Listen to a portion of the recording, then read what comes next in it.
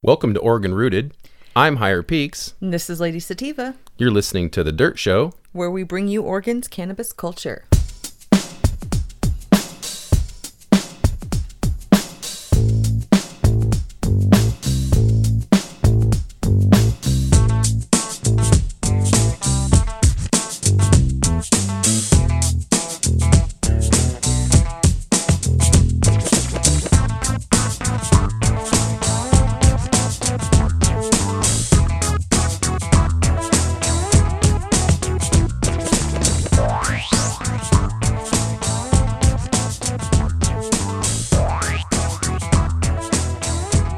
Welcome to The Dirt Show. I'm Higher Peaks. And this is Lady Sativa. All right, we have Sugar Tree Farms on. This is the one we talked about. Hell yeah. And we went out to their farm and toured it. It's out in Central Point, Oregon. Yes, we did. It's real close to us, actually. And it's beautiful out there. They're kind of actually nestled in between two hemp farms. Mm-hmm. And actually, one of them is one hemp farm that was kind of controversial because it's right on the expressway. Yes. And this expressway is not only new, but it's just a straight stretch paved that. Moving cars.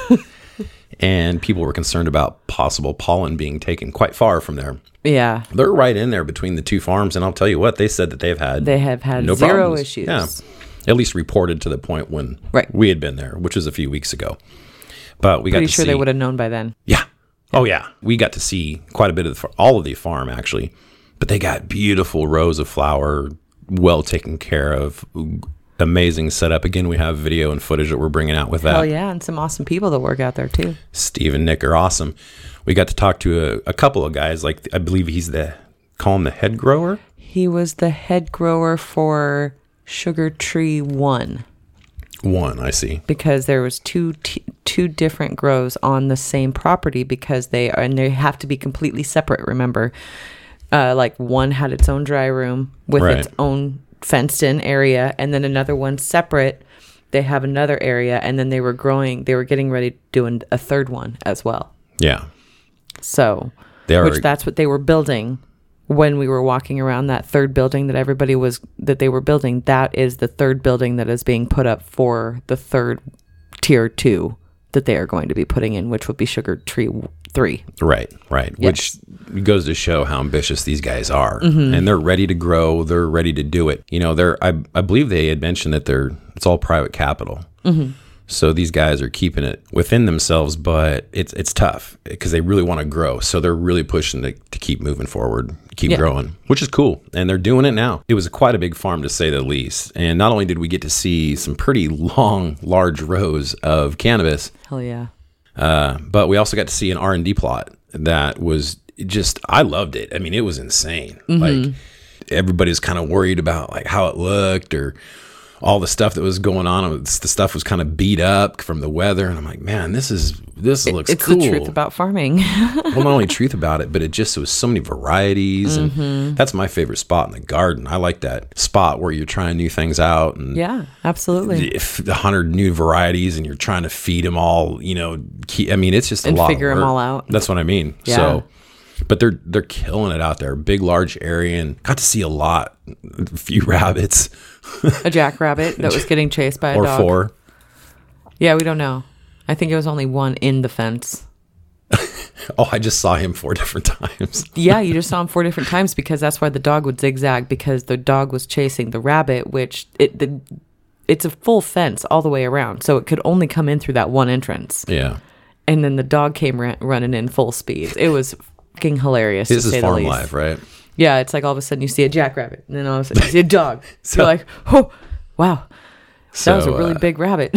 Yeah, but tons of colors. Like we saw the pink pistil stuff or the pink stamen stuff, and the the purples and the reds and the crazy bright greens. And we saw that pinch nugs and frolic through the flowers. It was crazy, yeah, because essentially we got to pinch all these R&D plants and smell all those herps. Hell yeah. And they had this one, I can't remember, I think it was a banana strain or something, but they're really looking to grow these plants that, you know, like their bud structure, the cola structure will be these wide at the bottom and then they come to a tall point, but there's a lot of beef to them so that you only have to cut down so far on the stalk, right, and you usable, good flower. Below that's essentially nothing, and then you're done, which I totally understand. But they had a plant just like that. And I think I'll have make sure that's on the video, but just crazy cool. Yeah, it was gorgeous. And so we sat down with them and talked about exactly what's going on there, and got to know them.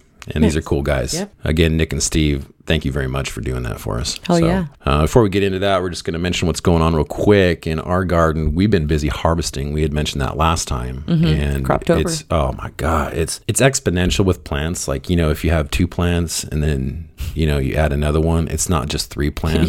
You got jokes. It's like 3 times 3 then instead of, you know, 3 times, and then you can keep adding up from there. Yeah, then it's 3 times 3 times 3 multiplied times 3 times 3 times 3 times 3. Yeah, so it's just exponential, I'm saying. And timing it with as limited a space as we have has been interesting. Yeah, to say the least. You know, you do resin does drop on surfaces, and he was not aware of that. So now our laminate is very sticky. Yeah. So lots of lessons to be learned. I'm pretty sure if I laid down, I would be stuck to the floor. But Pine Sol. So, but we're doing good. Returns are looking good. The banner came out at like 1.4, 1.42 dry weight on that. So I was really psyched. That came out like a banner number 3, which is kind of we decided was the more flowery, herbal, florally or floral and Nag Champa-ish. Yes, so herbally with notes of pepper, in my opinion. But I guess that might be it's a little spicy. So it's a little herbal spicy. Tight, dense nugs though. I liked them, and they're all shelf quality. Like they're all gram plus. I mean, they're not. Yeah, they look good. Yeah. So. And then we pulled the OCT, and that's been curing. The banner's done curing. Here's what I noticed on our cure though. Like the banner, it really didn't start really coming into its dank ownness until like 3.5 weeks. So from like 3.5 weeks to 4 weeks, it really just perfected itself. Yeah. Up until then was questionable. Like, I mean, it was good and strong, but it was like underwear quality floral. It was like, it was like there was still that green quality, that hay to it. And I was like, man, not that it was ever going to go away because it was really dank. It had that undertone, and I wanted that to go away, which it does. It does. You just got to stick it out sometimes. Yeah, you got to let it cure all the way. Yeah, but I think this year we're going to get a lot of different terps. We've got the floral. I definitely know that we got some gas from that blue cookies. Now that one we pulled, and it's curing right now, and it's got that rubbery gas smell. We got the Sour V, which has got just a real BO / right. Funk is what most people would probably say. I think it smells like a set of armpits, but it is funk. It is funk, and I like that. So, I mean, the only thing we didn't get was the orange terps. Yeah, just my favorite. Something Tangy Tropicana, Orange Fire, something. That's my favorite. That's our next search. Yeah. And once we get a hold of that, we're going to put that in there, and our stable will be close to complete, at least for for now. having a, what do you call it, all the basics going. Yep. I like to have it's hard when you want to have enough cannabis for the year and you can't have the same one. It's tough. Yeah. You don't want to grow 4 of the same plant because, you're going to get tired of it after the first like 6 ounces, right? Yeah. And not even that. And so you got to be able to bounce around. So. Yeah, exactly. But timing seems to be okay. Cure's on point this year. We're doing the whole, I was hanging from trellis, and, I think for a lot of volume that does work. You can hang walls of it. But, when you're in a smaller space, I'm finding that, especially if you want to move or can move them or something around, using tomato cages. Yeah. Jaybird had been doing that for a while. He has a drying room that's completely like 60% humidity, 60 degrees, right. And it's just dialed in, and he's got these square. You can use the round ones, and that works good, but those square ones hold more in the same amount of space. And so you just set those up, and you can layer from the bottom up. So you just, start cutting your stems and hang them by the stem, layering them up, all the way around, and you can hold quite a bit. Yeah. And then it can be moved around, and you can still get good ventilation on them and stuff. So right. It just worked really well. So although I did hang the trellis, we did switch to tomato cages, and honestly, it just works so much better. Yeah. It just works kind better. of space saver. It actually kind of is a space saver, especially because I can kind of move them around in the area and not have to be stuck with something hanging semi-permanently, right. And so that worked really well. Not really hitting 60. We get as low as down to 55 and up to almost like 66. Mm-hmm.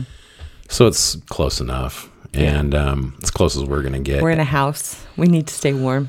Well, yeah, and the room that it's in can be affected by the other temperatures. So, yeah. But as limited as it is, we can't just be stuffing stuff in there either. So, it's working though, and the cure's coming out good, which I'm happy with. I'm pulling right, putting in turkey bags and starting to cure. Then, trimming from turkey bags into jars, and those jars you brought home are sick. I think that's my new collection. We have these big jars that we get from these cool ass farms. Yeah, we've got we got TKO now, we got Geek, we got Indigo. Yep. Shout out to all you guys. Yep. I can't think of the other ones.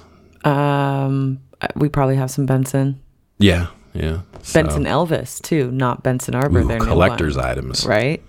Yeah. So the word is with Benson Elvis, that's a really good outdoor farm here. Mm-hmm. I mean, like high end. Like yes. It goes to show you what you can do with outdoor, and obviously Elvis is not a smoker. Or his family is not smokers. I think on the release, their little informal press release, they said that the Elvis family were not smokers. Yeah. So I bet you Elvis was, though. He probably was. I could see that. He did a lot of other things. Anyways, they do not support a cannabis farm having Elvis. And so it was basically a cease and desist. They did not have the money for their lawyers to fight it. The Elvis family has a lot of money. Yeah. So they just changed it to Benson Arbor, which an arbor is technically somebody that harvests wood, isn't it? Arborist. I think that's someone that has something to do with trees. I think probably plants trees, maybe. I'm not sure. It's something. Loggers, but I think it has to do with trees or something like that is what arbor means. So I'm like, hey, that's cool. But I'll tell you what, I'm going to be looking for this fire coming from Sugar Tree, because I know that, and there's outdoor. I saw that outdoor. It is fire. They're going to be bringing it like the rest of these top tier guys. That it was sugar cookies. Yeah. Fire. It looked like sugar cookies. Yeah. And what was the other? Black Mamba. Uh-huh. That one is on my to smoke list. It was beautiful. So I know these guys are bringing the straight fire too.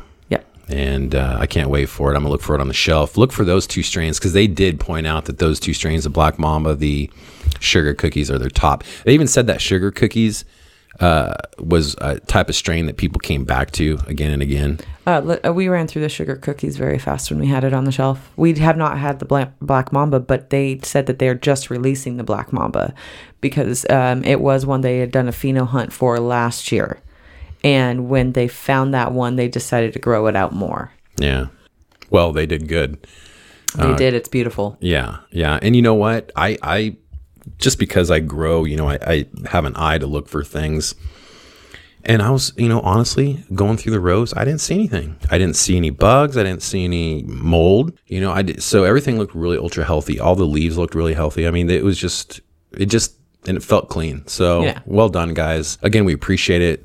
Great tour. And so check out their product when it comes on the shelf. I'm sure you'll have stuff. Yeah, we'll have stuff from them. We'll let you know and enjoy it, because this is coming up to be that time of year. Yes, it is. The bud will be plentiful. Mm-hmm. The outdoor bud will be plentiful. Hey, I'm an outdoor fan. I don't give a shit, especially with people like, Sugar Tree and Benson and those guys. Yeah, you can kill it indoors, but the guys that kill it outdoors, they've got it nailed, because they have to have genetics.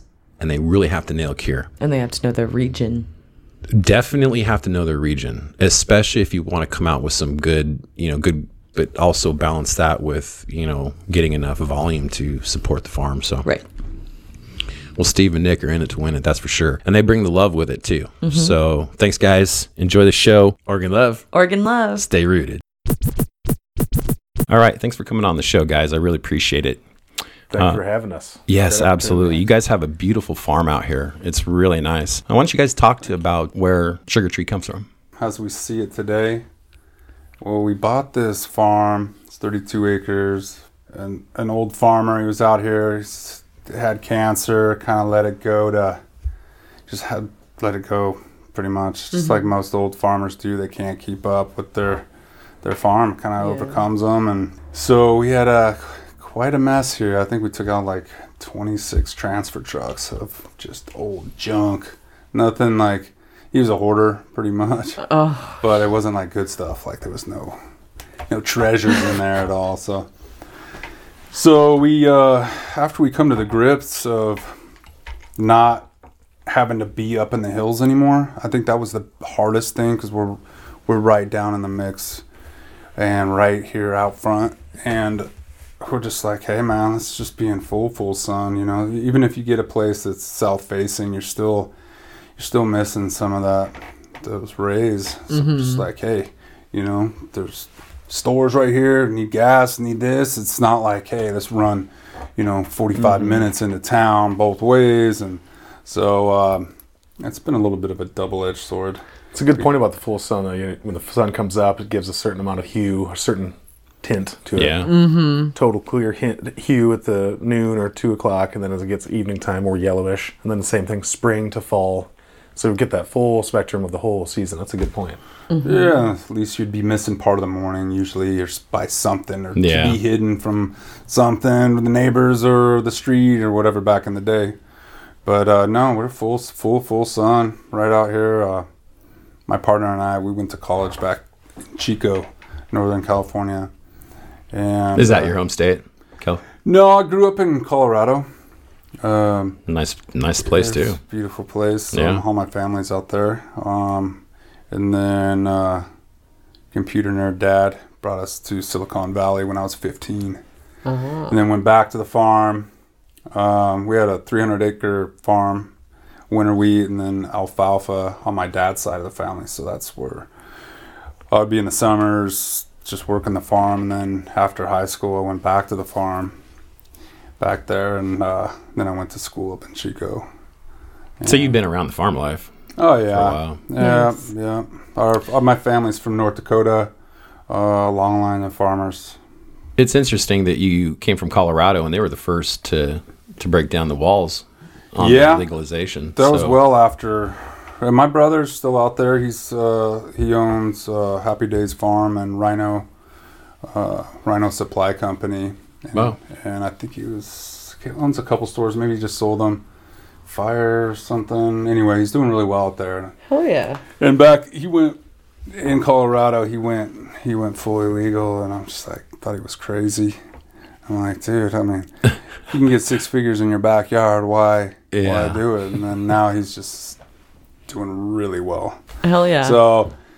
So I kind of, that changed my mind a little bit when Oregon went legal, and I was just sick of California, and I talked to my buddy Brandon. He was over in Mendo, and I was still up in Butte County. Great place to grow, great soil if you're in the flatland. But if you're up in the hills, you still have clay, like behind Oroville and up back in the hills, Paradise, all that area. You still have to deal with kind of the soil that we ended up with here, which is not that good. So we had to pull in soil and buy it.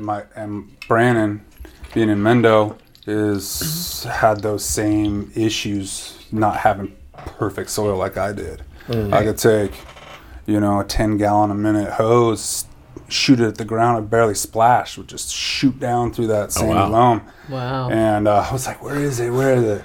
Up here. And every farm I went to, it just didn't have that soil, and you just can't replicate it. So no, and this valley has a lot of clay. Yeah, that's sticky black stuff. So it's a lot of different water too. I remember when you said you tested the water out here, you were really impressed with where it came from, the runoff from McLaughlin and then into Lake. Was it Horseshoe Lake? I think that's where it comes from. It's Horseshoe Lake, right behind McLaughlin. Depending on the depth of your well, you tap into different aquifers and different, Oh, yeah. Yeah, and we had a perfect pH too where I was, in that valley in Northern Cali too. So it was just everything's kind of aligned over there. So, Yeah. Good practice. so I think I had it a lot easier than Brandon did, and so he was well adapted to just do it the way we do in pots and so we had to pull in. It was a huge expense, pulling in a bunch of soil, amending, and now that we've gathered enough, we hopefully won't have to purchase so much. We can just keep reworking the soil we got. Yeah, so it sounds like goal is living soil. Yeah, Running cycles. making it that way and trimming it over and letting it sit. I mean, that would be ideal. I mean, who wants to pay $120,000 a year for soil? Yeah. You guys are doing great. There was a lot of sights and smells today. Hell yeah, Thanks there a was. lot. Lots of purples this year, I've noticed too, with a lot of people. Are you guys going to try to find, good strains to put out in terms of the colors? Like, is that part of your goal in the... Yeah. Forbidden Fruit and Mendo being the deepest, darkest purple ones. Yeah. Those stand out on the jars, jar appeal. So those are two that we make sure when you go in, you know that if you hit them with something dark purple and then you hit them with something with light green, like our Lucid Blue is almost neon green. It's so light. You hit that two and then they see, wow, look at the difference in spectrum. You got this horizon of the neon green and this horizon of the dark purple and everything in between. So that is something that people will buy more than one strain if they notice that they can have more different appeals for the strains. And that's something that's, I think we do a really impressive job with the hand trimming and stuff I'll get into later, that each strain has its own look, and in the jar that really does come through. So people obsess in California, I know, about purple weed. If it's purple, they want to try it, just from what I hear and from my experience. And like we've talked to other people, they kind of shy away from it. So it's nice to have that option for the people coming from other areas trying to, get exposed to the Oregon cannabis life and culture. But the other people who are connoisseurs kind of know what they're looking for. They can go for our other strains that have other spectrums. So Now, on you guys, Steve, Nick, both of you guys, did you guys come from a cannabis background in terms of using it? I've used it since I was 18. So I did. Yeah. High school, got into it a little bit, was really strict. I'm from Michigan.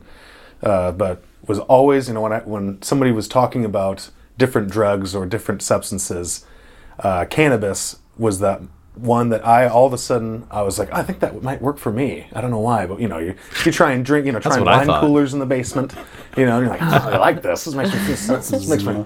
Yeah, it's chugging Zimas through a plastic beer bong. Oh, and then, remember Zimas? Yeah, and then I tried cannabis, and I immediately it made more sense to me. It didn't get me as intoxicated. It didn't get me to the point where I wasn't myself. When you're on other even alcohol's caffeine, a big one. you can be right. So even societally accepted compounds can be a little bit hard on my system. So for me, it's been I've loved the effects of different strains and different modes of ingesting, but then also you realize how different the cultivation aspect of it is from the consumer part. My real specialty, I think, is in the consumption part. If when I was in the dispensary, I could transfer knowledge very easily to people who had no idea. So that was my real catch on to what their knowledge levels is, and then gonna go to that level and try to educate them as high as I could. But really did help me as an employee. Oh, sure. And so that started turning in my brain like, man, this could be a career. What about you, Steve? Like, has it been played a role in your life in terms of... Yeah. I mean, I think when I moved out to Cali, I was 15, and so most of the stuff we would get is that Mexican brickweed. The brown frowns. James Brown. Actually, I have fond memories of that stuff. I do too, man. Yeah. Sometimes those seeds blowing up, grenades we call them, and put little holes in your shirt. Yeah, and you can't hide it. Yeah, in the Moss seed. car or whatever. Yeah. So then my first experience with really good weed was at a Dead show. Of course. So we'd never have enough money to go in every time down in Oakland, but we would always go to the parking lots. Oh yeah. So that was my first experience of what weed that really beautiful weed. And I was just blown away. I was like, I never want to go back to that. So. Right. And then at the Pink Floyd concert, did the same thing, and it was all coming from Mendo, and it was all coming down to those shows, and that's. So you've been to a Pink Floyd concert? Jealous. Yeah. Yeah, actually, it's saved. That's my band. Yeah, man. I'm like a little girl throwing her panties on stage, man. So I just love Pink Floyd, but that's awesome that you got to see them. I obviously will never be able to see them, not like they were. Right. The light shows are still I mean, it's like even though the band members are fading away, and, right? You know, I think they might have saved my my life or my my grill one night. I was coming back from the Bay, and I was taking Bart, and I was going from Martinez or something. I was coming back from the Bay and going to San Francisco where my parents moved to, and I was staying with some friends, and I got on like one of the last trains going to San Francisco, and we popped through, I can't remember what stop it was, but there's these 3 guys that hopped on the train, and it was nobody but me, and then they came up and sat on the chair like this, and they were just staring at me, and it was about to go real bad. We hit the Oakland station. Next thing you know, thousands of people just rushed in. No this way. feeling from like you're gonna die to everybody who just got out of a concert, and they just the vibe and the people sitting. It was just like nice. I don't know how to explain it. It was, wow. very, very, very. Thank God. I was like, thank God. And yeah, I went to the show the next nuts. night, man. Yeah, it was cool. So, and you saw like all the guys, like Gilmore and the whole deal was there. That was the Robert. one with the pigs, whatever that one that was. I don't Yeah. know. That too. Yeah, the animals. Yeah. Yeah. I have the sweatshirt that has that pig, and it's funny because so in the 70s, Gilmore wore that pig on his T-shirts a lot. And it was just a pig that had like sections taken out of it. It almost looked like a butchered pig. Yeah, kinda, that's what I was gonna say. Yeah, like a. And so I got the sweatshirt, and half the people I see will compliment me like, "Oh, I love like your shirt. pigs I too." love pig. I love bacon." And it got vegan people looking at me like, "Oh, the fuck, screw you, meat eater. This is an You don't care incognito about Pink pig." Floyd shirt. And I'm Thank like, you very much. "This is my Pink Floyd. You don't even know." Right. So until you know. Yeah, that's the dangerous But part. that's really about cool, going man. Cryptic. That's really cool to hear. So were you doing mushrooms and acid and cannabis and stuff? Were you part of that whole? Yeah, I wasn't like I wouldn't say I was just doing it all the time, but I'll recollect. No, that was just I did hear him say he I didn't do Deadhead or Grateful Dead concert. Yeah, I'm So, Yeah, was that? Didn't Chem D? We did get all that stuff. I may have taken like maybe a cap back in the day, and maybe I did try a little dose of this, but it wasn't until I went to college where I really was like, hey, let's split this eighth of shrooms, and then let's just walk through the real park, wacky. Hell yeah. at night, and or camping, and it's So did you what I love. did it just something that you ran into like at the concert and you just decided to try cannabis or No, we were getting that Mexican brickweed and just I see. smoking, yeah. on the weekends or Paraquat. whatever. That was just my first experience of what weed really can look like. And Yeah. what the smells, the terps, all the stickiness, the Yeah. beautifulness. I had never known that. I've never seen it before. My And experience is then- pretty similar. in Cali, coming from Colorado, I saw that same stuff, and then in California, you start seeing more of that stuff. It was a hard transition, at least for me, because I couldn't decide on if I wanted a half ounce of brown frown or an eighth of green. You You get that one top, and you just want to just baby it, show it, and smell it, and then Might take the same amount of time to smoke both. It may be, yeah. That don't eighth know. of good stuff might last almost as long as the half ounce. Well, then every friend you had came out of the woodwork, Right. though. So then the good stuff's gone. that's Just what like I mean. Snoop off of that movie when he just steps in, smokes all their joint, and then, okay, guys, I gotta go. Yeah. I quit smoking yesterday. Yeah. Yeah, I You had get buddies into like it, that in college, man. Here you got a sack, they'd be over. I was Yeah. always There's the always one guy guy. contributing. Yeah, that's it. When there was nothing to smoke, I was always the guy with the bag of weed, and that got really old after a while. Yeah. Hate I'm really that. glad to have everybody Yeah. being like, "Oh, weed's just another thing." Always have a joint or two on you, especially in Oregon. If you find somebody who doesn't have a half ounce on them, Yeah. they must be coming from the doctor or something. Well, and I grew up always working. Like I always had a job. I was working since 14, and so I had the weed. Right. With cannabis, was it something in your family? have they been helped by medical for either one of you guys, or is this straight wreck that you guys were just getting high? Me personally, no. I mean, back then it was pretty still. I mean, that was 30 years ago. Yeah. You know, so it was just pretty devil's lettuce. Yeah. You know, For me, my family found a bag of weed. My dad, he made me watch while he threw it in the wood burner. Oh, You know, he wanted me to know that this was, you know, You're not trying to even you're cool. all- Yeah, I know. I was like, get me on the roof. I need to replace a couple shingles up there and help the chimney for some You're like, reason. where's that going? Yeah, exactly. But yeah, as soon as I had some family members go to college and then they brought some good weed back, that's when I went to another level for me too. I was like, oh, this is how far you can go if you put your time and energy into it. And that's when I realized that Packing I really, it in tires really, is not how you do it. Okay. Yeah. I remember we took a big butcher knife to, like a cleaver knife to the pound we got one time. It was so compact we couldn't spread it apart, so we had to like wedge something into the weed to get it apart. And it's like, wow. Big chisel. Yeah, it was just like compact smash seeds in there. I often wonder if the head rushes that I'd get wasn't from like the diazinon or the paraquat that was in there. you know? Exactly. Lack of like- oxygen you're like- your brain is getting when you were smoking that. Why are my eyes rolling back? Yeah, man. It's not supposed to be Roundup. Exactly. That back in those days, they would put out stuff on Oh, there. hell yeah. The weed is too bad to get you high, so they put something on there. See, those Mexican crops, like Yeah. fields like this back then, they were flying planes over that Absolutely. Oh, great! They're doing some pest control. No, shit. You know, doing it some seems brain like cell control yeah. with that. Have you guys ever thrown a seed out, like a bag seed or anything like that, and try to grow that bad boy out? So the first time I ever was basically asked to leave my dad's house was when I threw some seeds out of the backyard. And in mulch, it actually is a really good starter because it's yeah. so compact. Yeah. So I got a really good start out of that. And I took it in the woods and grew it up. That was the first time I ever grew a plant. And when I cut it down, I took it into my basement and to dry it out. Yeah, and good this, luck.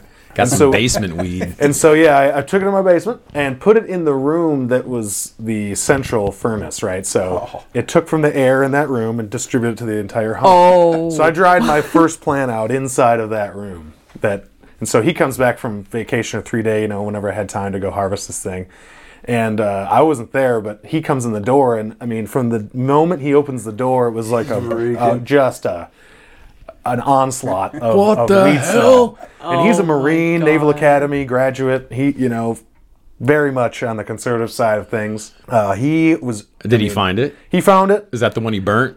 He burned that too. Yeah. I wasn't there to witness it, but he wrote me a letter of intent. Just intent. you are putting my whole life at risk by doing your little teenage bull crap. But now he's actually apologized for that. He's like, I see that your steps in life have, Yeah. Brought you to where you are. yeah, this whole plan of yours is coming to fruition right now. Yeah. But in my mind, I was kind of thinking, man, this is a plan of action to have a bad life is what I was being told. And in my mind, I'm like, I'm just so into it. I'm so interested in it. I actually think it's a good thing. It's hard for me to turn my back on it, Yeah. So, but it was easy for me to turn my back on Michigan. I left there, and as soon as I left there, I went to Colorado. Got a lot of experience smoking there.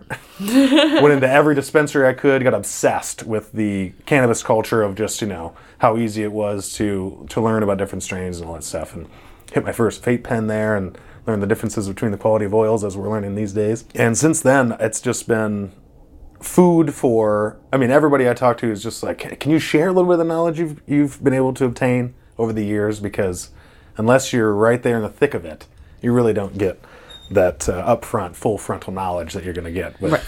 No, and there's a Yeah, lot sure. of just misinformation too. Now that they have got corporate stuff out there and these advertisers, Right.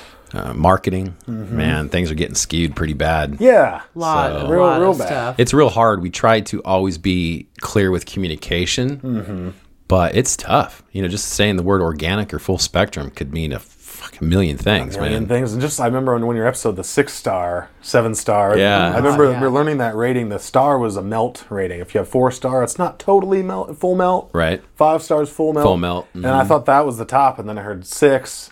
And then I heard talking about 7-star. I'm like, okay, this is just people saying. And they're making things. up stars. Yeah, well, making up stars Yeah. and just making up a level. Yeah, that, we need to have an agreed upon, just like the terpenes. We test for terpenes. This lab tests for 5 terpenes. This lab tests for 18 terpenes. And then, of course, the percentage with the larger spectrum of terpenes tested for. You're going to have whoa, we got 18% terpenes or 12% terpenes, and we only have 4. But for ours, that's really, really high. Yeah, because if we're only testing a certain amount. Do you guys find it hard to get in dispensaries in general, like up the I think I-5? that's a good transition into kind of like what year 1 was like. Let's year talk 2. about it. Yeah. So year 1, we had no sales team. Steve would walk right into the dispensary, and he'd be like, "I have good weed that's already tested, that's bagged up, ready to sell." Almost everybody was like, "Yes, please," and the prices were roughly double. He's a big guy. I got some weed to sell. Buy this, or I'm gonna break your arm. I think it wasn't quite that easy. A lot of people. There was still, I think, a stigma on outdoor, and I don't know if most of the good outdoor, I was assuming in Oregon, probably didn't stay in Oregon, or people who started these stores had no idea that outdoor can be really great and taste and be beautiful too.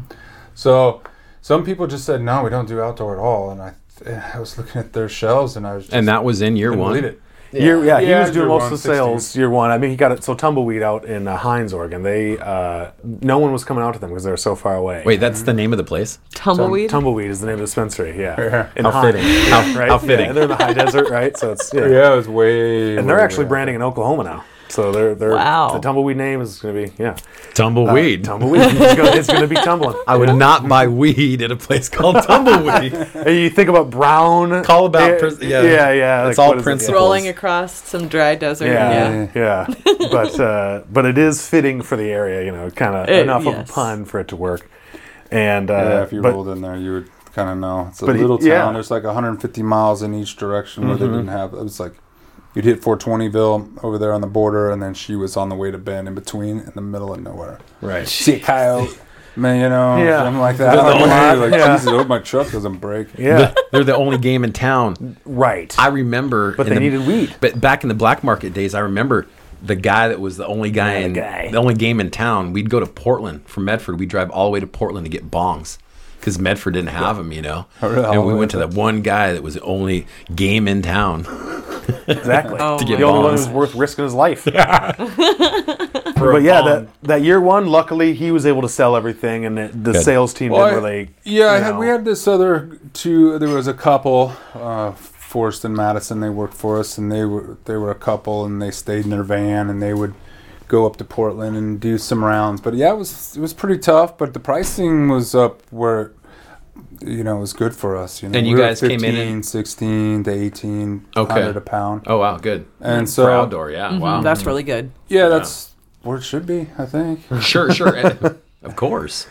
And that was you were a tier 2? Tier 2, yeah, that's a Sugar Tree Farm 1 over here. It's that's how you started though, was as a tier 2? Yeah, we went in late. I think we put our first plan in, what was it, August 8th? Oh, wow. Yeah, super late. Yeah. And that must have been a big clone. Yeah, I know. And we were just waiting on our license, and this place wasn't closed on yet, and I had many plants under my medical license. Yeah. So anyway, it was a shit show, but we got in, and I think we still did going in August 8th. I think we still had over 1,000. I think we had 1,200 pounds out of that one garden going in that late. Now we average for each farm somewhere around 2,600 pounds per acre. Wow. So 5,000. That's between smalls and big. I haven't broken it all the way down, but that's. I mean, we just started Sugar Tree Farm 2, and I think we're on our 2,700 tag. So there's the harvest lots in there too, with how many strains. And then some samples in there, but mainly that's just all pounds. Wow, nice. Do you have like an average per row? It'd have to be strain specific, and I have to go back to kind of see where we're at. Yeah, I was just curious. But during harvest, it's just the tubs. Yeah, like we just pulled down our purple train wreck, and they were, 33 pounds, 28 pounds, 30 pounds. That's all wet. But the chocolate hashberry we tore down before that. They were like 15, 17, this. But yeah, it just depends on the strain, basically how heavy they are, and and how big a whack we take out of that first cut too. So you're straight out there just hustling that first year. Yeah, I mean, hustling. Yeah. At least, man. Yeah, jack of all trades. Winging it, for sure. man. Right. Well, so you're able to survive at least, obviously. Yeah. That was the main No, year. it was great. It was great. We're like, all right, let's go for number 2, and then the prices just went. Oh, yeah. Yeah, so year 2, I think you kind of saw like, okay, let's try to get brakes serious on with the our shit. sales stuff. We got Jason Reynolds, his last name. Jason Reynolds. Yeah, Got- aka Whitey. Whitey, yeah, he's up in Portland. He's our wholesale. He runs basically the gambit on all of the sales criteria. So he's And we do packaging up in our wholesale office for our own stuff. so it's definitely a 2. Instead of outsourcing it. That's that's good. a weird thing too that I'm sure a lot of farmers have issues with is when they have to send out, they make a relationship, then they have to worry about that company also being able to package it up because you can't bring it back to the farm. Right. So the And that's Package a huge Brothers, that's their problem. whole business. Is if you're in that area where you can't figure that out, they come in and package it for you on their facility, on their site.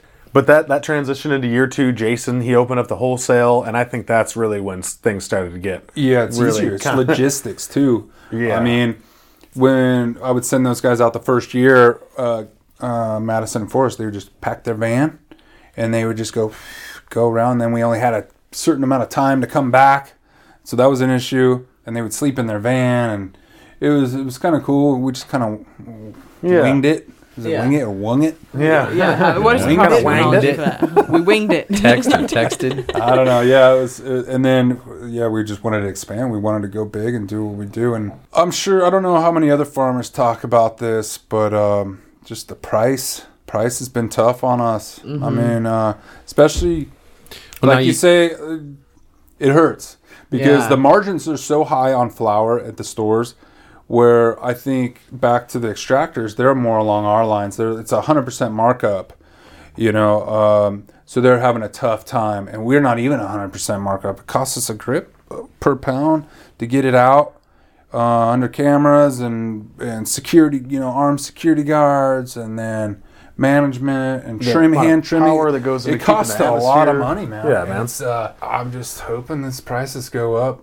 And It'd be, I've often wondered if it wouldn't be in relation to what you're saying, if it would be advantage to be able to have, because most of the retail system is set up with an MSRP. Right. And, Exactly. And I For don't people see who don't why. know what that is, Okay, go ahead. you have a product that you want to sell. They have an agreement for what that is going to be to the customer. And So- it cannot be any higher it's or lower right. than Yes, that. Higher. Yeah, you hear it a lot Well, of the lower car is fine, but commercials. high. The MSRP, the guy comes in and says, but doesn't really transfer. What is that really, and what is that for? What's the reason for that? And that would be really nice to get onto that one. Well, I don't day. see why it has to be exempt. I mean, it's a consumer, consumable product that's treated just like any other retail product. And so why can't they set up an MSRP to protect you guys? Right. It doesn't mean you can't go below MSRP. That's what I mean. sometimes, But that's not affecting you guys. You can Right. say, hey, look, we'll sell it to you for this. You can't go over double what we sell it to you for. And whatever that gap is, that $1.10 we sell to you, then you sell it at whatever.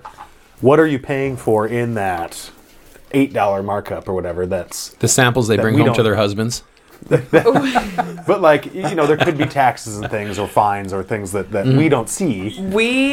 So when we get in something, we don't so much go by. Or I mean, like if he says something that you could easily be like, well, here's some of that. Yeah. I really want him to know on the back end that there's a reason why that gets marked up. Because when I get told reasons, I'm like, I don't know if that makes any sense to me. I don't know if we're just making things up to make me feel better about it, or if it's actually real. I gotta say that a lot of places they do it because they're trying to make the money. And flour's the one to make money. That's the product you can actually make some money because on. you can bullshit somebody and have like shit on the shelf and be like, we're going to charge you $5 a gram for it, when in all actuality it was like 50 cents for a gram for it when they bought it or something like Right. that. But when we get stuff, if it is in the certain price range, it will stay in that certain price range. If we pay something, like we have had people that have brought in like high quality flour and sold it to us for a really good price, and we still kept it at a decent price for people, Yeah, because whatever we honestly go on the customer side. If you go to the grocery store and you're like, man, I just got an avocado for 89 cents. Now it's $1.25. Yeah. You don't not buy the avocado. You just say, oh man, I better only get one avocado rather than 6. Yeah. I don't think that's the case for cannabis. I really think that there's a kind of a special chemical in someone's brain that says, I have been buying this weed.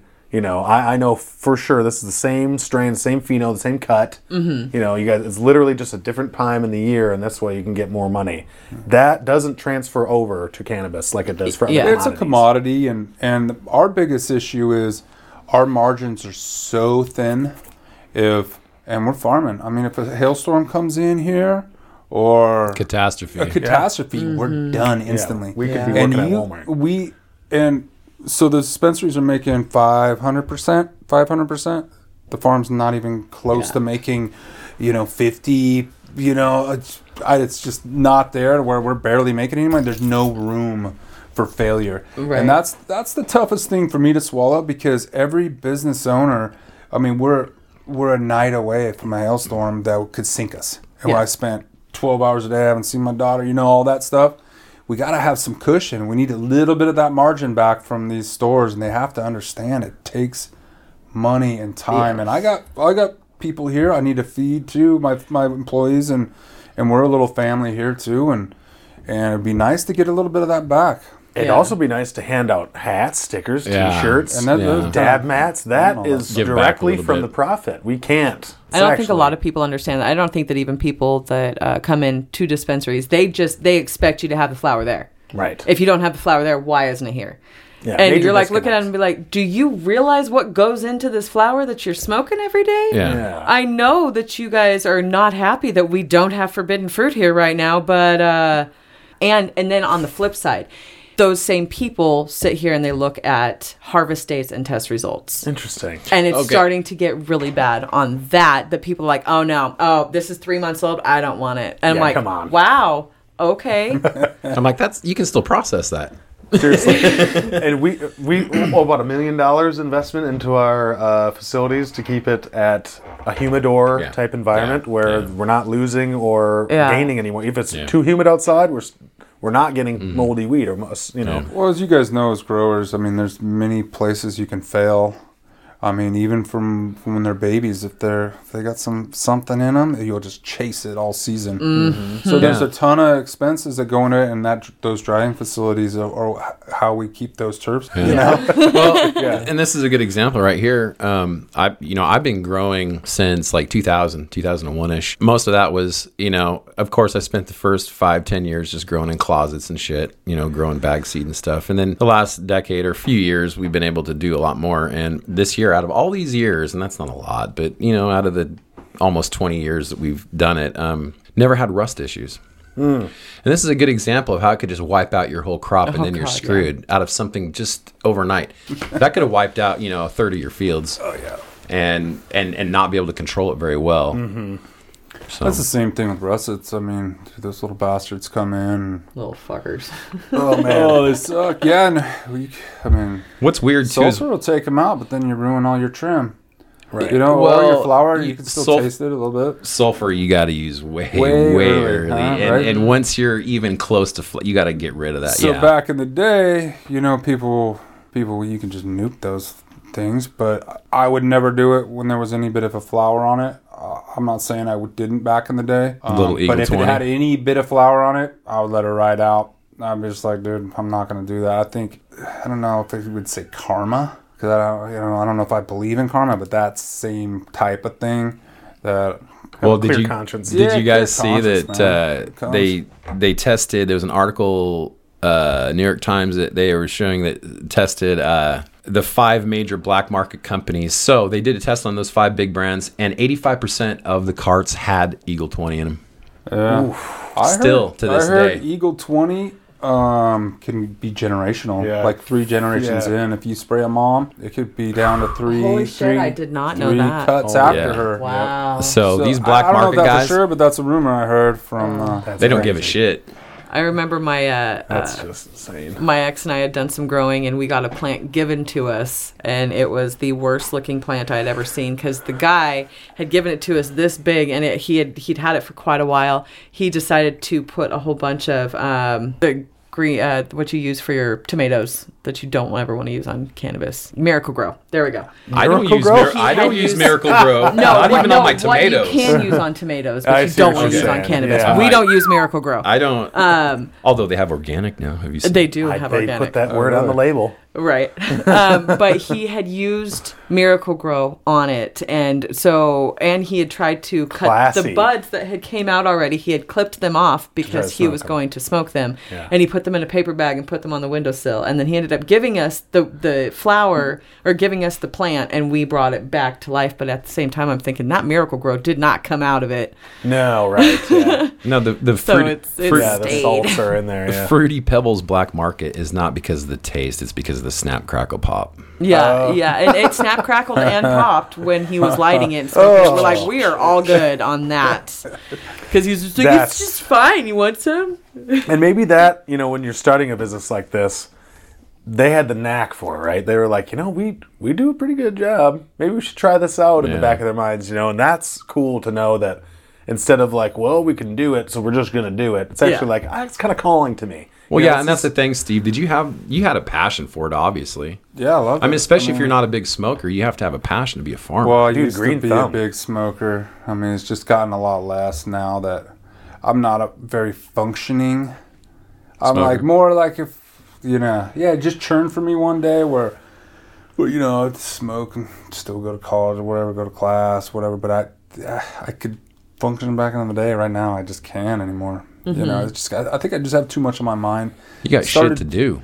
Yeah, I'm here too much, and I go home. I only have an hour with my daughter. Do I want to be all high with her? No. Yeah. But I do, take a little rip and sit on my lazy boy, talk to my wife, and How old is your giggle or daughter? whatever. She's That's a 5. natural progression through life. I bet when she's out of the home and, you might get into it again someday. Yeah, maybe. And I've went through those cycles too, where Right. I've smoked a lot. I'm like, all right, I'm gonna cut it out because I have enough vices. I love food. Yeah. I love food, and I number love one. dark beer Squeeze. too. So it's I just try to stick to a couple vices, and then I'll Yeah. swap one out for another. Sure. One. Well, You're like, and, okay. and that's good to rotate. That's not rotate, but rotate out of it because I quit for 5-6 months, 5.5 months, and man, what a great thing! Coming back to it was great. I mean, not just in that way, but I learned a lot. I learned a lot about myself, when I want to smoke, when I don't. Just a lot of stuff. So. Well, it's Couple months for technically me is the classified as most. like a hallucinogen, not at the federal level. I know that's Right. not a good classification. But like in certain science circles, they'll actually call it a hallucinogen, not just a psychotropic or whatever the technical term is. And you don't really get that hallucination feeling after years I and years wish. of smoking. No. But I remember I would see colors and stuff when Yeah. I was younger. I mean, the first time I ever got Northern Lights, my brother came back from Michigan State University with some Northern Lights. I was like, oh, fuck yeah, man, let's smoke it up. And I was tripping. I mean, I was pretty much like, not like a mushroom trip, but definitely things were being brought out to me that I was like, whoa. Like things felt a lot better. Well, Yeah, not the feeling, the effects, the visuals, and it was just like, this is crazy. I was listening to music, and I felt like the music was, it was a Hell yeah. mild hallucinogen. Yeah, well, and they say that that's why anxiety can be induced from it, is because it makes all your senses more, like you take in more information. Right, you take in more. So our day is spent literally, and I was in optics for 20 years, and we learned this in college, but your vision takes out approximately 20% of everything that you see. Right, your brain's trying to filter some stuff. That's what I'm saying. You can't really take in every single detail that happens every single moment in your 5 senses. And so each one of those senses is taking in a certain amount of nothing, or not nothing, but filtering it. And so when you do a substance like cannabis, it can open those gateways to more stimulation, and people really can get I the anxiety more from that. too. Like I'm stressed about here, working too hard, and I go home and I could be a little short sometimes, even with my people and stuff here. It's not like I mean to be, but it's just stress. And, but yeah, I'm way more compassionate with my wife. Maybe I should help her go do some stuff real quick, even though I'm tired. When I smoke weed, I'm like, focus on her more too. That's so cool. It's good for me. nice. Yeah. There's actually, there was some article that was talking about, this is a ways back, but it was talking about, cannabis can make parents better parents. obviously used responsibly. I think that. But goes if you along- engage with your kids, like if you can get yes, to a engaging. state, like, you know, if you can get a couple hits in and then in a little bit go and play with your kids and be totally engaged with them on their level, because you're not thinking like an adult and worrying about adult shit and just, you know, kind of being just lazy with your thinking and just playing. Yeah, God, I gotta that's smoke a true. log There's to a turn that profession. Brings off. you from this go Yeah. thing, strict thing, down to like Just all simple. right, let's roll around on the floor. Yeah, exactly. You know, wrestle or whatever. Yeah, no, that's true. That's very true. Not that you There's should say, a, well, I got to get high to go hang with my kids. No, there's. No, it's compassion. I like, along with those studies we were talking about earlier, we will be able to study the effects of the brain, Yeah. just like caffeine and sugar. Like sugar and cocaine have the same brain levels. I don't know if you've ever heard that, but it affects the brain waves, kind of are similar when you're high on sugar as in cocaine.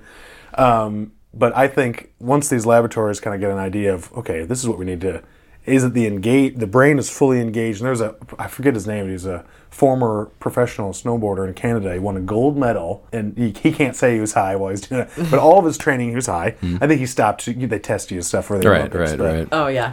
all of his whole, snowboarding business model was built around being fully engaged, and he knew that cannabis was getting in there. And so there's this documentary. He has this brand of product in Canada. I forget, it's something gold. Like, his name is Gambit's Gold or something like that. And he just is all about how cannabis affects the brain. You don't need that much to do it, to make those connections. But he says, like, there's certain cells in your brain and body that are waiting for the cannabinoid to attach to it. And not a whole lot of other things can actually attach in Sure, that way. sure. So, like, our bodies are basically waiting for cannabinoids to come into the scene, to be used in things that we need medically for resting, or if it's actual full brain function. Man, how how wide ranging this product can go is really a big time. Like, and the fact that it could make you more sharp. How much that takes away from the lazy Cheeto eating stoner myth. Right. Well, That's our favorite thing to do is smoke, and then we'll go work out. And actually, man. when we're done, you kidding me? I get so high when I come out of the gym, and you've just We got all try- those. Yeah. No, but like adrenaline. we enjoy Exactly. sports. Like we golf a lot. Lungs have been Opened Oh, yeah. up. Sure. ready for But It you know, helps we'll with your golf. swing. What's that? helps you with your swing. I can't guarantee that, especially know with about edibles. that, But No, but just to promote activities, Yeah. and cannabis is kind of one of our things. And I don't know. I have always been the type that likes to do shit high. Like I'm that old stoner's like, let's get high and do it. Yeah. let's go go for a fishing. drive. Let's Let's go get But- high and go for a drive. But bottom line though is the hardest people. You farmers are. As far as a group, a class of people are, I think, one of the hardest working groups of people. Don't make much money. Your margins are slim, and you need labor. It's labor intensive, and you're banking a lot each season, right? You guys are busting ass. You were talking about 10-hour days. Just doesn't seem like you're putting in enough. You're like, should I be here 11, 12, 13? Should I even go to bed? Screw this. It goes back to, does it really cause laziness? I mean, some of the hardest workers I know consume cannabis, make cannabis, and it's their life. And they're working harder than people that don't consume anything. I think that's just turning into a myth No, it is anymore. a myth. I mean, if you're a lazy person, That's the thing. If you're lazy to begin with, it will help you be lazier.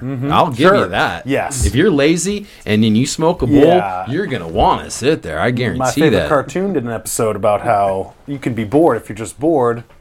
You smoke some weed, it kills the boredom, and you shouldn't be just killing boredom. You should be engaging and getting better at your craft or learning something new, Sure. or Stimulation of some sorts. Yep. Yeah, getting better at math.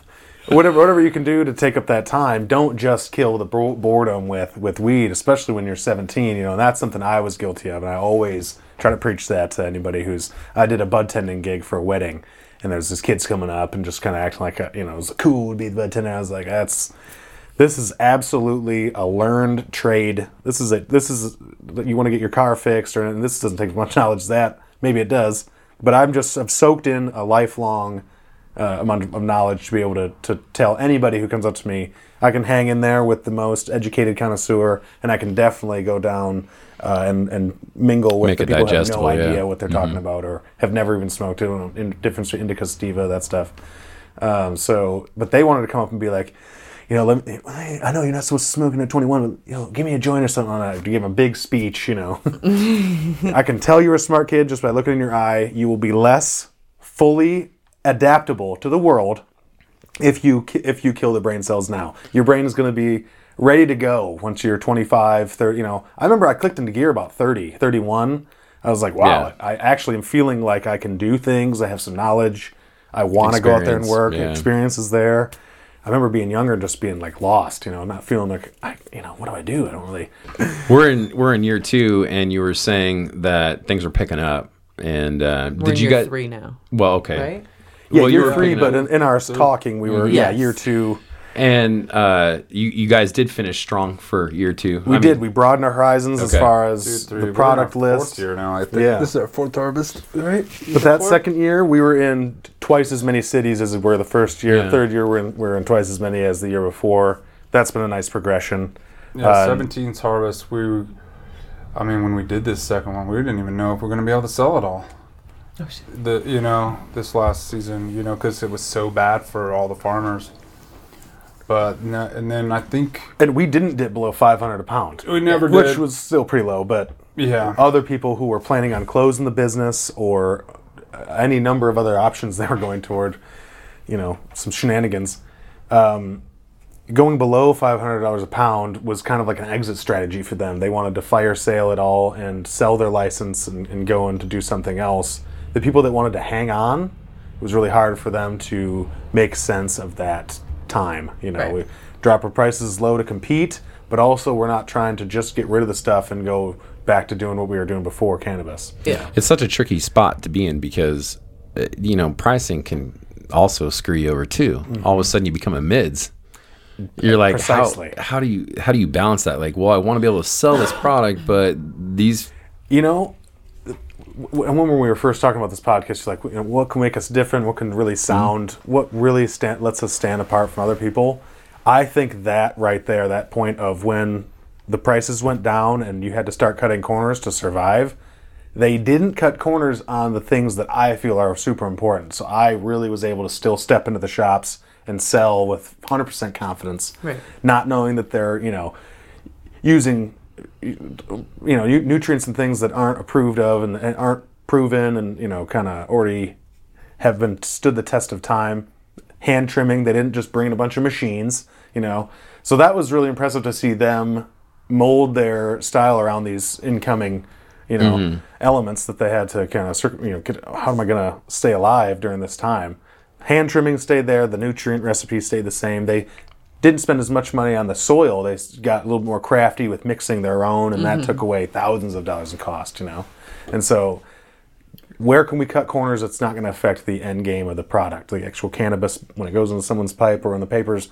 How can we keep that the same, but also absorb the shock of having the... Oh, and we didn't pay ourselves for fucking That's 2 the other years, part. too. These guys are going home without... Yeah, it was almost feeling Paycheck. like I'm paying for all the back years. It was almost like, here you go, here it all is. Right. Yeah. It's like now, So that's why we pretty much drew a line in the sand, man. If we were going to have to keep selling $500 pounds, we're just not going to do it. There's no money in it. Yeah. There's no money in it. So, Have you guys thought about when the borders open up?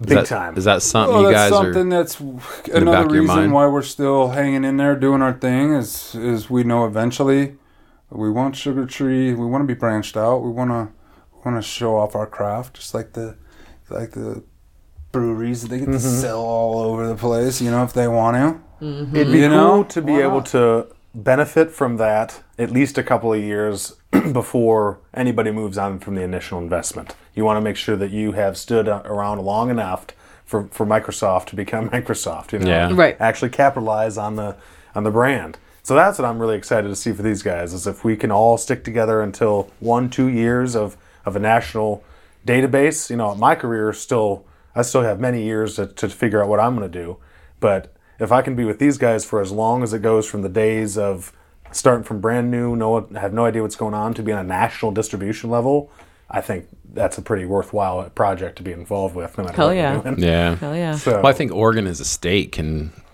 jump in and really have a good overall brand from the state. You Well, know, not only Oregon that. supplying the country. Well, better that, than and any it's other. taught us to be as lean and mean as possible.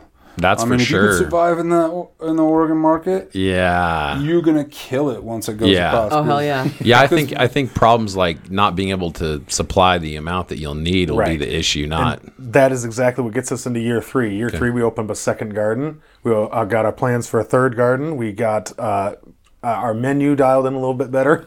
We got onto what's that website where you can like LeafLink? I think it is. Leafly. I don't even know. I think LeafLink I for the just- menu, and then LeafLink to actually Oh, for the Leafly. buying. Okay. Yeah, so we got on there. So we're starting to get these tools in place that's going to make national distribution. Do we even Makes sell sense. anything through that thing, or am I just paying for it for nothing? It It right sounded now, good at first, but I don't know if Yeah. any product actually went through that damn thing. Right now, I don't think it's paying for itself. It did at first. He got some new people that hit him up, but then we had so many people hitting us up after that we had to move on the website. It said on back order. Do you guys use that? Do you guys look on there and order anything through that site? I come to them every week, so they don't need to. I think that we talked to you. other- Yeah, we talked to you so much that it's just like, what you got? But you might go on there for Yeah. other What do you companies. guys- We know him personally so Yeah. much that's how Megan deals with it. She Do you go just on there calls for other you. companies? I don't know. I wonder. Yeah. I don't know if Megan uses it for other. I'm sure if other companies use it, then she has used it. I think I've heard of LeafLink calling us before. Yeah. Because it's free for you guys, but it costs the farmers money, so we can actually. I think how we had it kind of set up is where we would put, 80 pounds or 100 pounds on this thing, where they can just go online and buy them. And then you have within 3 days to get them the product. So people late at night or whatever, they just want to do some shopping around. Yeah. Which makes sense. Yeah, it makes sense if you trust the company, and I think that's what you just need to be. You need to be in the game long enough, or know our product that say, hey, I want Right. some Lucid Blue. You know what it's going to look like when it gets to you. Right. Yeah. So I don't know, but Right. we're trying a few things here and there. But back to being mean and lean, it's there's a lot of good growers from back up Northern Cali that I was trying to get up here to do this thing with us, and it was really tough to transition the old guys into the new thing. Everybody's used to taking 3 months off, or they can make 6 figures in their backyard. Why would I come work for you when I could only pay them like 60 grand? Yeah. You know what I mean? So it's A lot of worthwhile knowledge being lost yeah, there. man, it Yeah. is lost. I mean, you can still lean on the old guys and the old hippies on the hill, or your old buddies with problems and stuff, but it's definitely a transition from the diving under plants from choppers. you miss it. Really sounds nostalgic in your voice, though. It is, It's just like- he's like, I because, really wish I could get chased by a copter. No, I don't.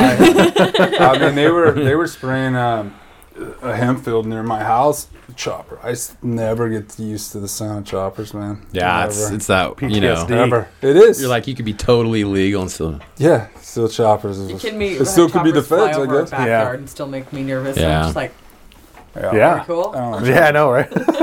I don't know about that Fed thing. It's an interesting situation that we're in, to say the least. Yeah. Still, Well, and I didn't think it was going to take this long, No. honestly. yeah.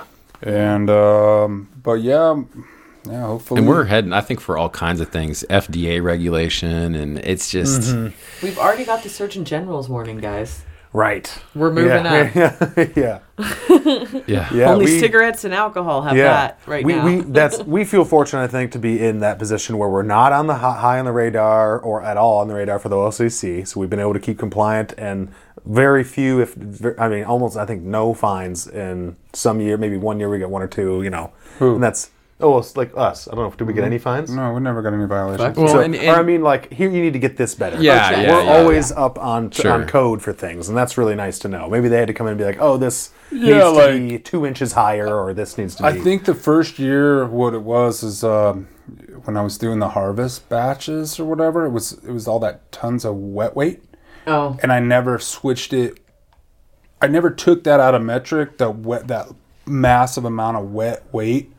I never transitioned it in metric to the dry weight or something. So it was still in there somewhere where I wasn't looking at it. So the state was like, "Oh, I'm coming to look at 2,000 pounds. Where is it?" I'm like, "Dude, it's all wet weight, man. And so it's like, I think Even a lot of our people allergic- did that. And I was thinking this whole 1,000,000 pounds of shit in metric is actually wet weights from people doing the same mistake I did. Yeah. Is they didn't once it's all dry, they didn't re-weigh it and take it and finish that harvest off. Yeah. Because there's a little finish button in there. If you don't hit that fucker, you supposedly have thousands of pounds in there. And I think that's a lot of the extra weight that's in metric is that That we're wet all, weight. That quote, wet unquote, weight from sitting on harvest an Yeah, organ. that's sticking back somewhere in metric where dummies like me don't know where it's at. And, I do now. Yeah. But yeah, so It's nice to know that mistake didn't spiderweb into 1,000 others where they're like, man, you guys are not following any of the rules. We had one or two things to tighten up, and then they were gone. Yeah, with the lack of things that we've had to change, just being able to follow compliance, read the law, follow through, get it done. Our wholesale manager, Jason, is really confident that he has in his mind a plan for once this thing goes national to really not fall back, but get ahead of the game, get out there into some big cities maybe, or wherever it is. Maybe we get the 4-state coast plus Nevada. Maybe that's the first thing. Practice on that. We really are excited of that big opportunity of I want to go back to Michigan and sell some weed. Well, I want to go Michigan is medically legal now, right? Yeah, and for them to produce a pound of weed, it's roughly $1,500 to $2,000, and they don't even get as good a quality as that we're able to produce with the, like you're saying, the spectrum of terps and cannabinoids that we get outside. Their weather's shitty. Yeah, man, it's just like London over there. And it's swampy. There's a lot of pests. There's a lot of stuff that you have to contend with over there. You don't hear. So even us going over there with the same price per pound, everybody's like, we're going to be able to grow it way cheaper here than for you to transport it over there. I'm thinking we'll have to see. This will have to be tested because we don't pretty know how sure it's going to go. I've heard plenty of rumors that they'll probably do distribution centers, just kind of like they do with alcohol, right. And then I don't know how that would go. Have you heard the same rumors? No. I haven't heard anything. I have heard little bits of, what they plan on, what they're wanting to do, but I haven't heard too much. I'm just probably hearing rumors, but it makes sense. Well, to it does me that make sense. it would Distribution companies I have heard of. Well, that it would they would be doing that. government regulated. I don't know how alcohol comes into the state. It's at a center, and then they distribute it from there. Right. And so, can you have a workaround if you own a business in that state? Maybe just fly it through into there, not like have it roll through, or who knows how it's going to be. But we definitely want to do that. If we have that other farm with 8 tax lots, and we can still do what we do for Oregon because this is our home. So we want to sell weed here, but we want to show our craft off everywhere, and actually get what we think we deserve for our weed. Yeah, you might. You're like, we can't Plus a make little money shipping it out. We're gonna make more money shipping it to you guys. Right, yeah. Yeah, Exactly. No, we didn't and do with- this just to be skimping by. We did it to make some money. Right. Yeah. Exactly. We could talk about how fun it is, and it is fun, and we love it. But we want to get paid too. Yeah, I wanna buy That's a how we house. all started. Right? I want to buy a house Do you one think day. Do you think it would be better if we just kind of stayed black market or gray market, or do you? I don't think. I think for the testing standards, and I've seen grows and I've been to grows where they don't give a shit if they're 5 weeks into flower and spray shit. I don't believe in that personally, but I know that stuff is gone out, and who knows where it went to, And so I don't think it needs to be as stringent as we got. This 15-pound thing is, we spent $120,000 on We can testing only a year. test up to 15 pounds or less in each testing batch, which costs what, $250? Yeah, or something like that? $250 a pop, and Producing 5,000 pounds. That's it adds up quick. And I think we've had nothing pop in the 20,000 pounds we've had, right? So shouldn't we get a little bit where if you're not popping, maybe you can test up to 100 or Right. something? Is there any better? We just have to keep Or if- testing these small batches. Yeah, if It's you costly. need to test in small batch, fine, but we should have some sort of economically feasible way to test 5,000 pounds as opposed to an indoor grow that only needs to test 120 pounds, and they get. Well, it's yeah, not- it's so that. But I do believe in the testing. I think I think if you took anything out of the vegetable department at Fred Meyer's or anywhere else, it would pop all day up and down. They spray. Yeah. Rub the skin of the cucumber. Shit. Yeah, dude. I mean, if you tested that compared to our weed, our stuff is, I mean, you could eat off it. See, and that's what that's what kills me too, is that they have farmers market where people are bringing in their vegetables, their fruits, their stuff that they make personally to sell. Organic. It's organic. It's bullshit. Right, you don't know what's put into that stuff. It's like, and you actually don't. But it's cannabis certified. is cleaner for sure than any of that stuff that they sell. Definitely. And yet we are not allowed to do stuff like that. We have to get it fully tested and pay that much to get it fully tested. Yeah. And yet the food that we consume and goes internally into our body, Right.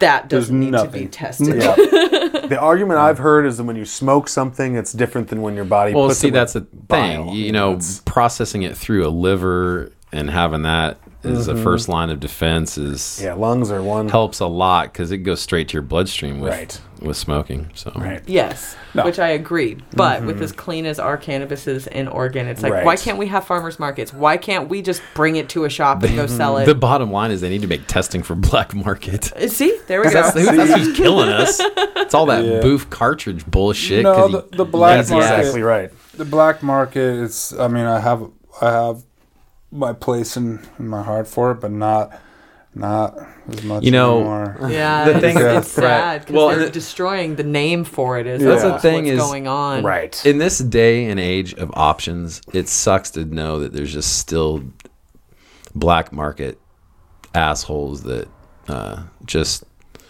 don't care. They'll just throw that whatever on it. They're literally nuke putting it. the bad name out for cannabis still. Fuck these that's people. What they're trying to hold on to is let's make that bad name for cannabis when we're trying to all move away from that. Well, tobacco isn't a similar. If you look at the history of tobacco, you could grow tobacco in your backyard. Now you can't. That was just one thing I often, growing up in Michigan, a lot of people from North Carolina there. When the auto industries opened up the factories, we need a lot of more people there. So Southern culture is actually really popular in Michigan from that reason. It's, 100 or whatever years ago now, but it's been staying around. The tobacco trade was it's a huge. You could get grade A tobacco from this area, or you could get absolute crap that was going to give you disease from smoking it. And before you had real belief in if you smoke something gives you a lung disease, connect the dots between the two. They thought like the evil spirits were getting them or something. It was like they couldn't put two together. But then when they figured out, man, people are there's excrement. There's all sorts of God knows what on these things, and then they smoke it, and so that's how it became. Only a few companies can grow it, and then it got even more controlled, and then they got real, and that's how you got Philip Morris, right? So the history of that, I don't want cannabis to go that way, right? Where only a few people are making trillions, and let's just say billions, but like so much money. And I don't see the average gas station worker who sells a pack of Marlboros getting any of that cut. Right. No, and unlike, at least with alcohol, we have those positions of the microbrews. Definitely. Or like a bartender, I need this drink, so mixing the drinks together, a bartender could be almost like a little nurse. Or, like they're the nurse practitioner that's like, I have this and this going on in my body. Can you match the terpene profile and cannabinoid content to this, to my ailment? Right. That should be a high-paying job. If you can listen to somebody saying, I have this ailment, and match them with the exact medicine they want, and you're not a doctor, that's pretty lucrative, I would say, in my opinion. There's been several nurses out of state that I've talked to, a handful, I should say, not a lot, but a handful of nurses. Jenna was one of them, and then the other lady that we interviewed. Jansen? I can't remember her name, but yeah, she actually got threatened to be kicked out of her nursing program because she was running an IG page to try to help people transition into cannabis, and it was her side job. It was like her side gig, right? And she wasn't really making money. Right. She just wanted to help people. Yeah. Mixing her cannabis knowledge with her medical knowledge. They threatened her. She had to shut down her whole page, everything. She was not allowed to put RN on there. What kind of say that old she was a school doctor anyway. Yeah. Reefer madness bullshit is that? Pharmaceutical companies, man, they are so powerful, and they have so many people working directly for them that have they might have a position title in another company, but the person that they're working for is the pharmaceutical company. Their whole goal is to keep their values kept into their workplace. I had a friend who was a drug rep, and he's not doing it anymore, but he's just like, I learned so much being that close to the thing. This is a racket, this is the doctors, and the guy that just admitted that he says we are here for our stockholders, not for people's health or whatever that he admitted. He's an opiate. Is that that's about an the opiate cancer guy? Company. Oh yeah. Yeah, and so that's really close to the I don't care if I'm killing people. I mean, you're almost like, yeah, we just want to make money. Grandmas are dying. We got to make dying. money, but. So what do you think about the people who are going corporate and have to have these stock and the Canada people coming down and getting into cannabis? What do you think they're going to do? How they mainstream is how I feel it. They're turning into... Well, this is another thing that might hurt the small farmer like us is they only care about sales. That's the thing, is if it's a necessary evil, at least they could give some of that bullshit back to the community. These big corporate companies that have all this damn money and this and that, and they're going to grow a bunch of mids and make a Walmart out of it and shit. Right. They should take that money and put it back into some of the community and at least do some good in some form, if it's a necessary evil. And it seems like it is. Like, it's just going to happen. They're coming in and they're... And you're right. Some people with dough, and that's the thing. Some guys will sell out to it. Some guys won't. And like I said, hopefully, like alcohol, we keep our niches, and people will always want craft cannabis. People will always want, Oregon cannabis or whatever it is. But and homemade stuff. If I go into somebody's basement, like, hey, I got some wine. I'm like, let's try it out. Yeah. So that's why I think that a little bit of the black market thing, being able to grow in your backyard or in your house, whatever. Like that would be where I don't want that to be fully eradicated. If we can have people, I don't think they can. Yeah, I mean, I mean, are they really going to waste? Story about my dad, though. He thought his whole career, his life, his family was in jeopardy because of that one plant that was just an experiment as a teenager. So the fear that comes in with, my whole life. It's inbuilt, like you say. You can't see a copter without. Or like jittery. Or the gateway drug myth. This and that. I have family members. Who still believe that, are probably. so entrenched. That's their belief still. I mean, it's not wavering at all. It's not like getting diluted. They think that marijuana and heroin on the class Schedule 1 drug is very justified because of the gateway scenario. And that's, I don't know, unless we get less shenanigans happening, we're not going to be able to get the taboo gone. But if we fully eradicate the black market taboo-ness, we're going to miss some of that other stuff. So I'd really like it to be regulated fully.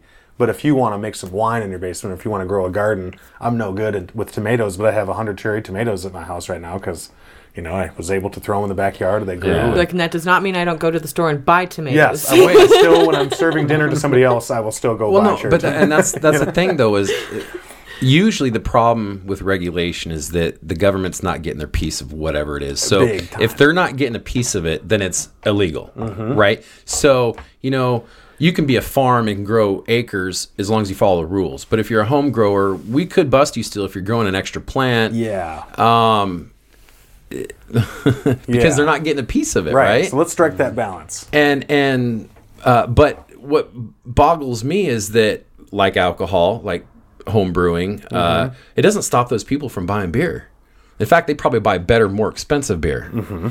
And same thing, the plants that we grow is, yes, for the whole year for us, and it's not like we go out and sell it or anything like that, but we do make our own tinctures, we make edibles, we make our own medicines. We make our own medicines, and I share a little share bit. Those. I share with the neighbor because they're kind enough to put up with us, growing. But if they come back 3 times in a row, you're like, I'm out. There's not enough to get a racket going there. No, that's the thing, and so. But it doesn't prevent her even working a dispensary. So we get samples, we grow our own, and we still buy stuff from the dispensary. Yeah, so don't tell me that. So it can't. They're still getting their hits. Yes, they are getting their hits. I still buy from dispensaries, and I got 5,000 pounds. You're like, that's what I mean. Farmers do that, and so it allows us to then become connoisseurs. Like then we can try different strains because we can afford it. We can try. Different brands. That's such a good I can point. try a couple good brands from you guys because, I have that option and I have some money to do it. And then it's like the base newts thing. Like my base newts, it's my base cannabis at home. That's my what I have that's, I can go to when I need it. But if I really want to try something different, a micro brew, if you will, I can go down and do that. Yeah, your And that peace is of about mind 75% is... of people. And it that come allows in me to anymore. go out there and experience other flower I might not be able to if I'm buying mids all day because I can't afford it with my paycheck. Right. Who are your guys' favorite farms? Like if I were to go out, I'll just try a couple nugs. Focus. Indoor, outdoor. Focus big North. I really Yeah, enjoy like Focus North. Focus North. Wicked Kind is really tasty as well. Wicked's good. But he runs a lot of Capulator. And so if you're not into the cakes and stuff Yes, like that. or Max. Or the Max. Which I am. The thing is that line is more of a daytime. Those lines, I should say, are more daytime lines for me. They're not heavy hitters right. in terms of the indica sides. Great product, though. But A lot of Capulator. flavor. Definitely Geek A lot of Farms flavor. too. Geek Farms is Geek good. are I talked good. to those guys back in the day. It's been I a while, like but Deschutes Brewery. I do too. They're They're the the ones that $20 we. a gram they're guys. on They're the top ones that end, we yeah. cannot actually. And here's what's funny is to me their flour is about the same quality as Focus North, but Right. sorry, but you coming in and expecting more than what we're paying Focus North. Right. It's tough. And you want us to put our grams out for $20, and our highest is Focus North. No, Right. you're not. and You're this not is all gonna, outdoor. No, no, Deschutes it's Growery is Deschutes Growery is LED. their is LED in their indoor, but that's all single source. They do it's completely closed loop there in terms of like their power and energy. Yes. So They're different. so they're off the grid essentially. No shit. So they have solar panels. There we they go. have and it would a shit ton. They're all in warehouses and it's like an industrial division.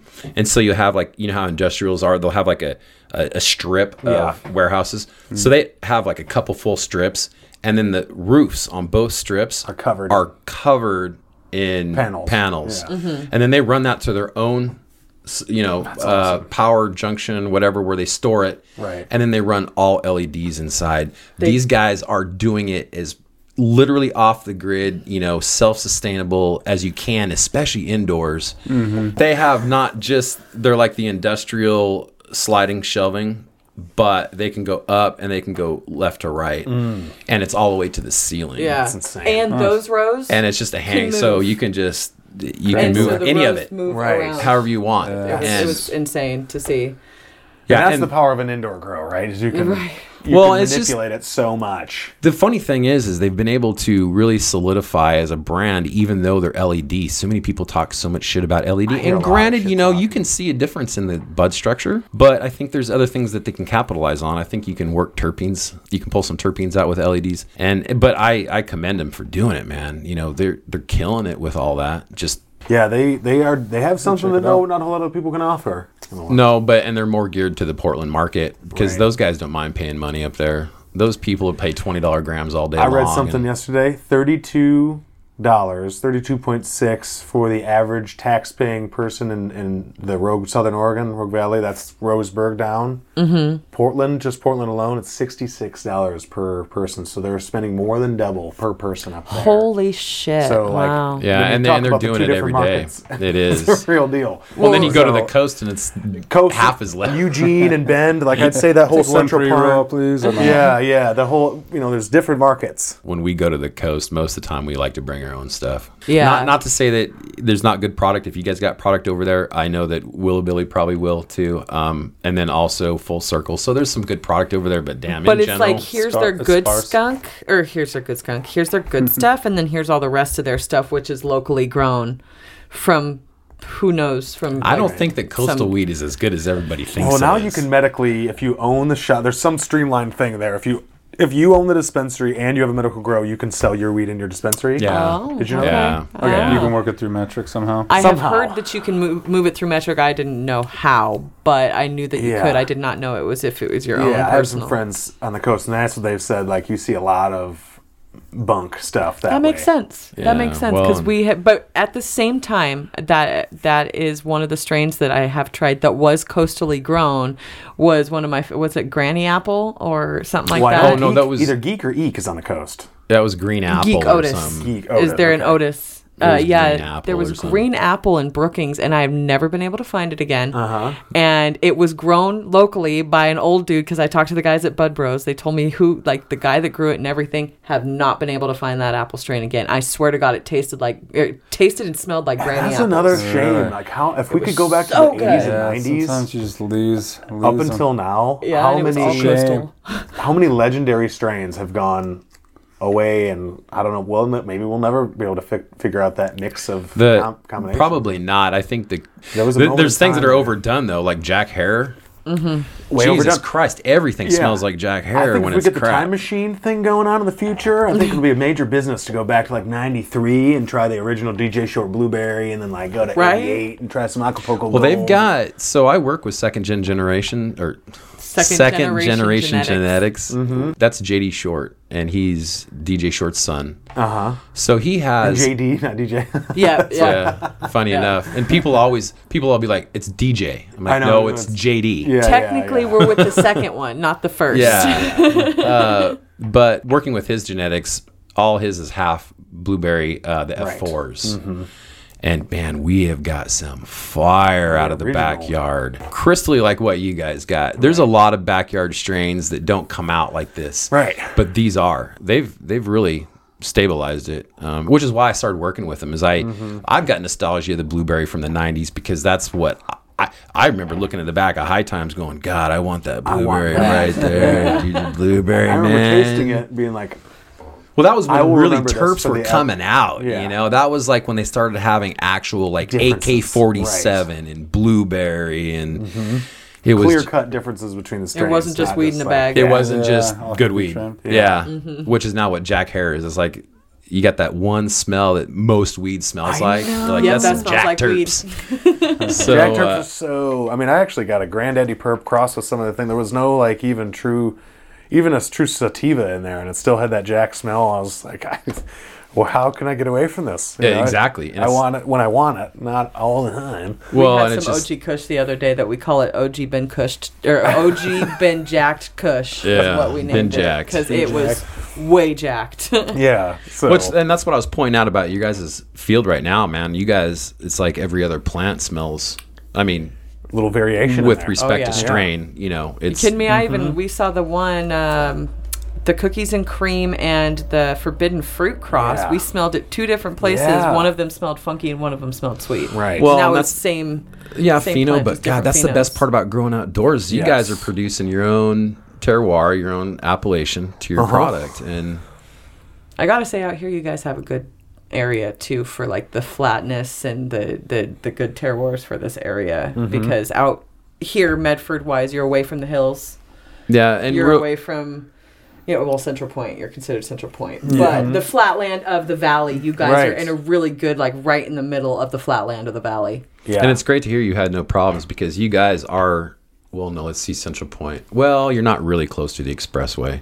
We're Yeah. super close. It's right. Are they? Right, our back. Yeah. Because that guy Yeah. didn't give a shit, did he? He That didn't care about was right pulling over there. mails this whole year, did he? The I guy that's didn't on the hear specifically, expressway. but I don't think he cared. I think he said screw it, and everybody's getting pissed. Yeah, there was definitely a lot of that. I Yeah. think they're running out there last year. We were worried about it too, and man, it's But no just- problems. That's good. I mean, last year we had a few seeds, but it wasn't like it was abnormally high. Like the trim crews would be like, "Oh, I found a seed." I'm like, that's not that normal to, every 3 days to find a seed. Yeah. So we did get a little something, but nothing like what it could be. Devastating. Because Yeah. luckily the winds go like this, come in, they shoot Lateral. straight across. Okay. That's We're awesome. away. I mean, that's huge. Because Yeah. if it went north, we'd have been way down.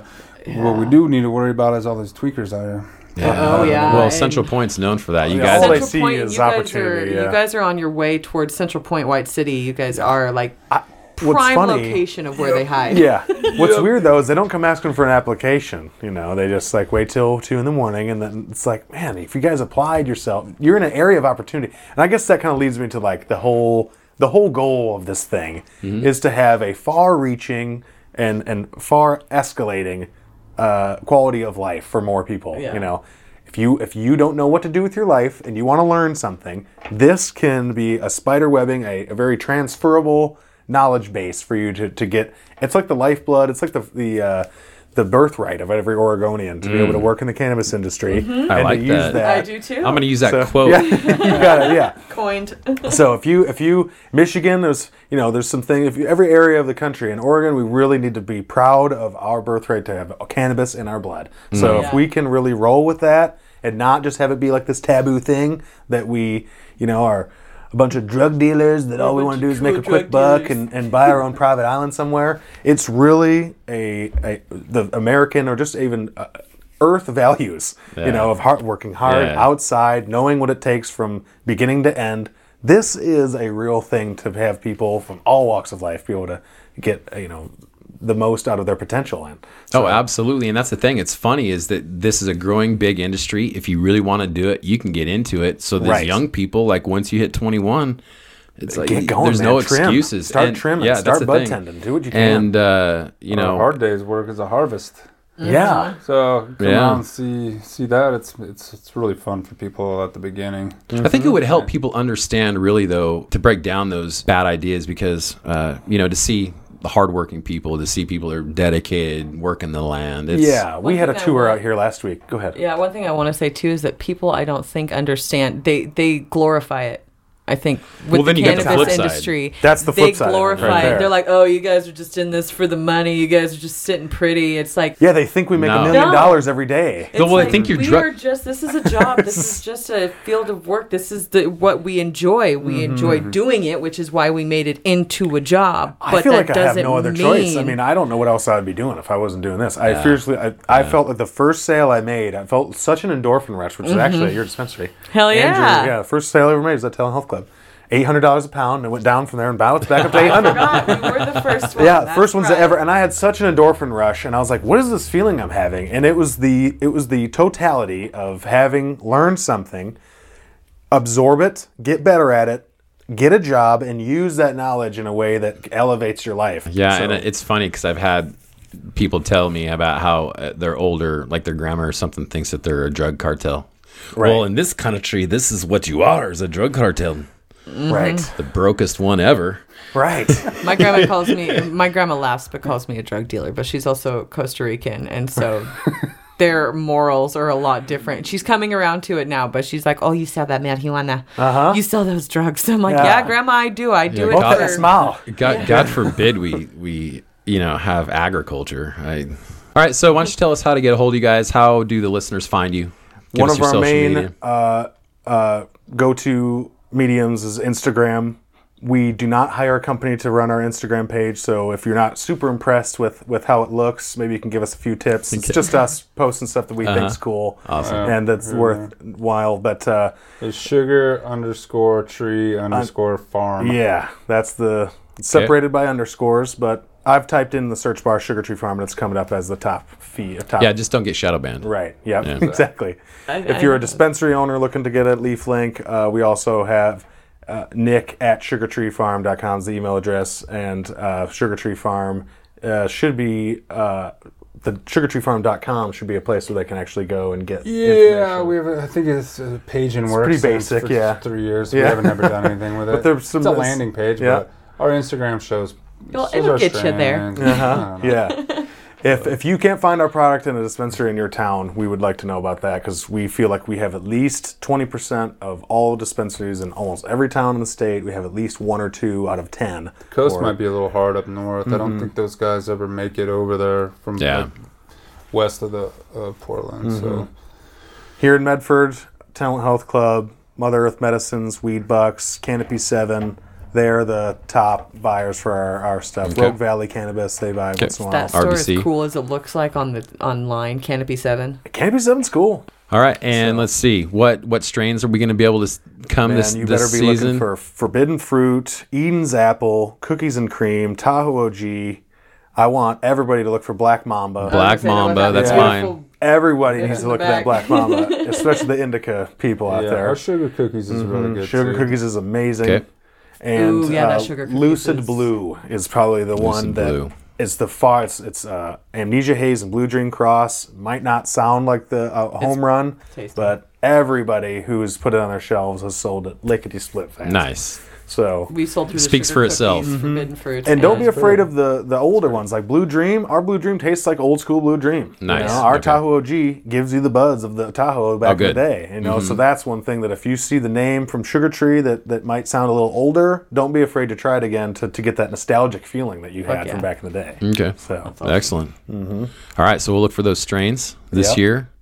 I hope you guys have a great harvest. Thanks for coming on. I know you guys are busy. We really appreciate it. we appreciate it. And thanks for hopefully coming maybe out. next year we can get you back to see how we've elevated our game here. Absolutely. We definitely like checking in. So Sweet. we'll do it. Thanks, guys. Yeah, We thank you appreciate so it. much. Appreciate the opportunity.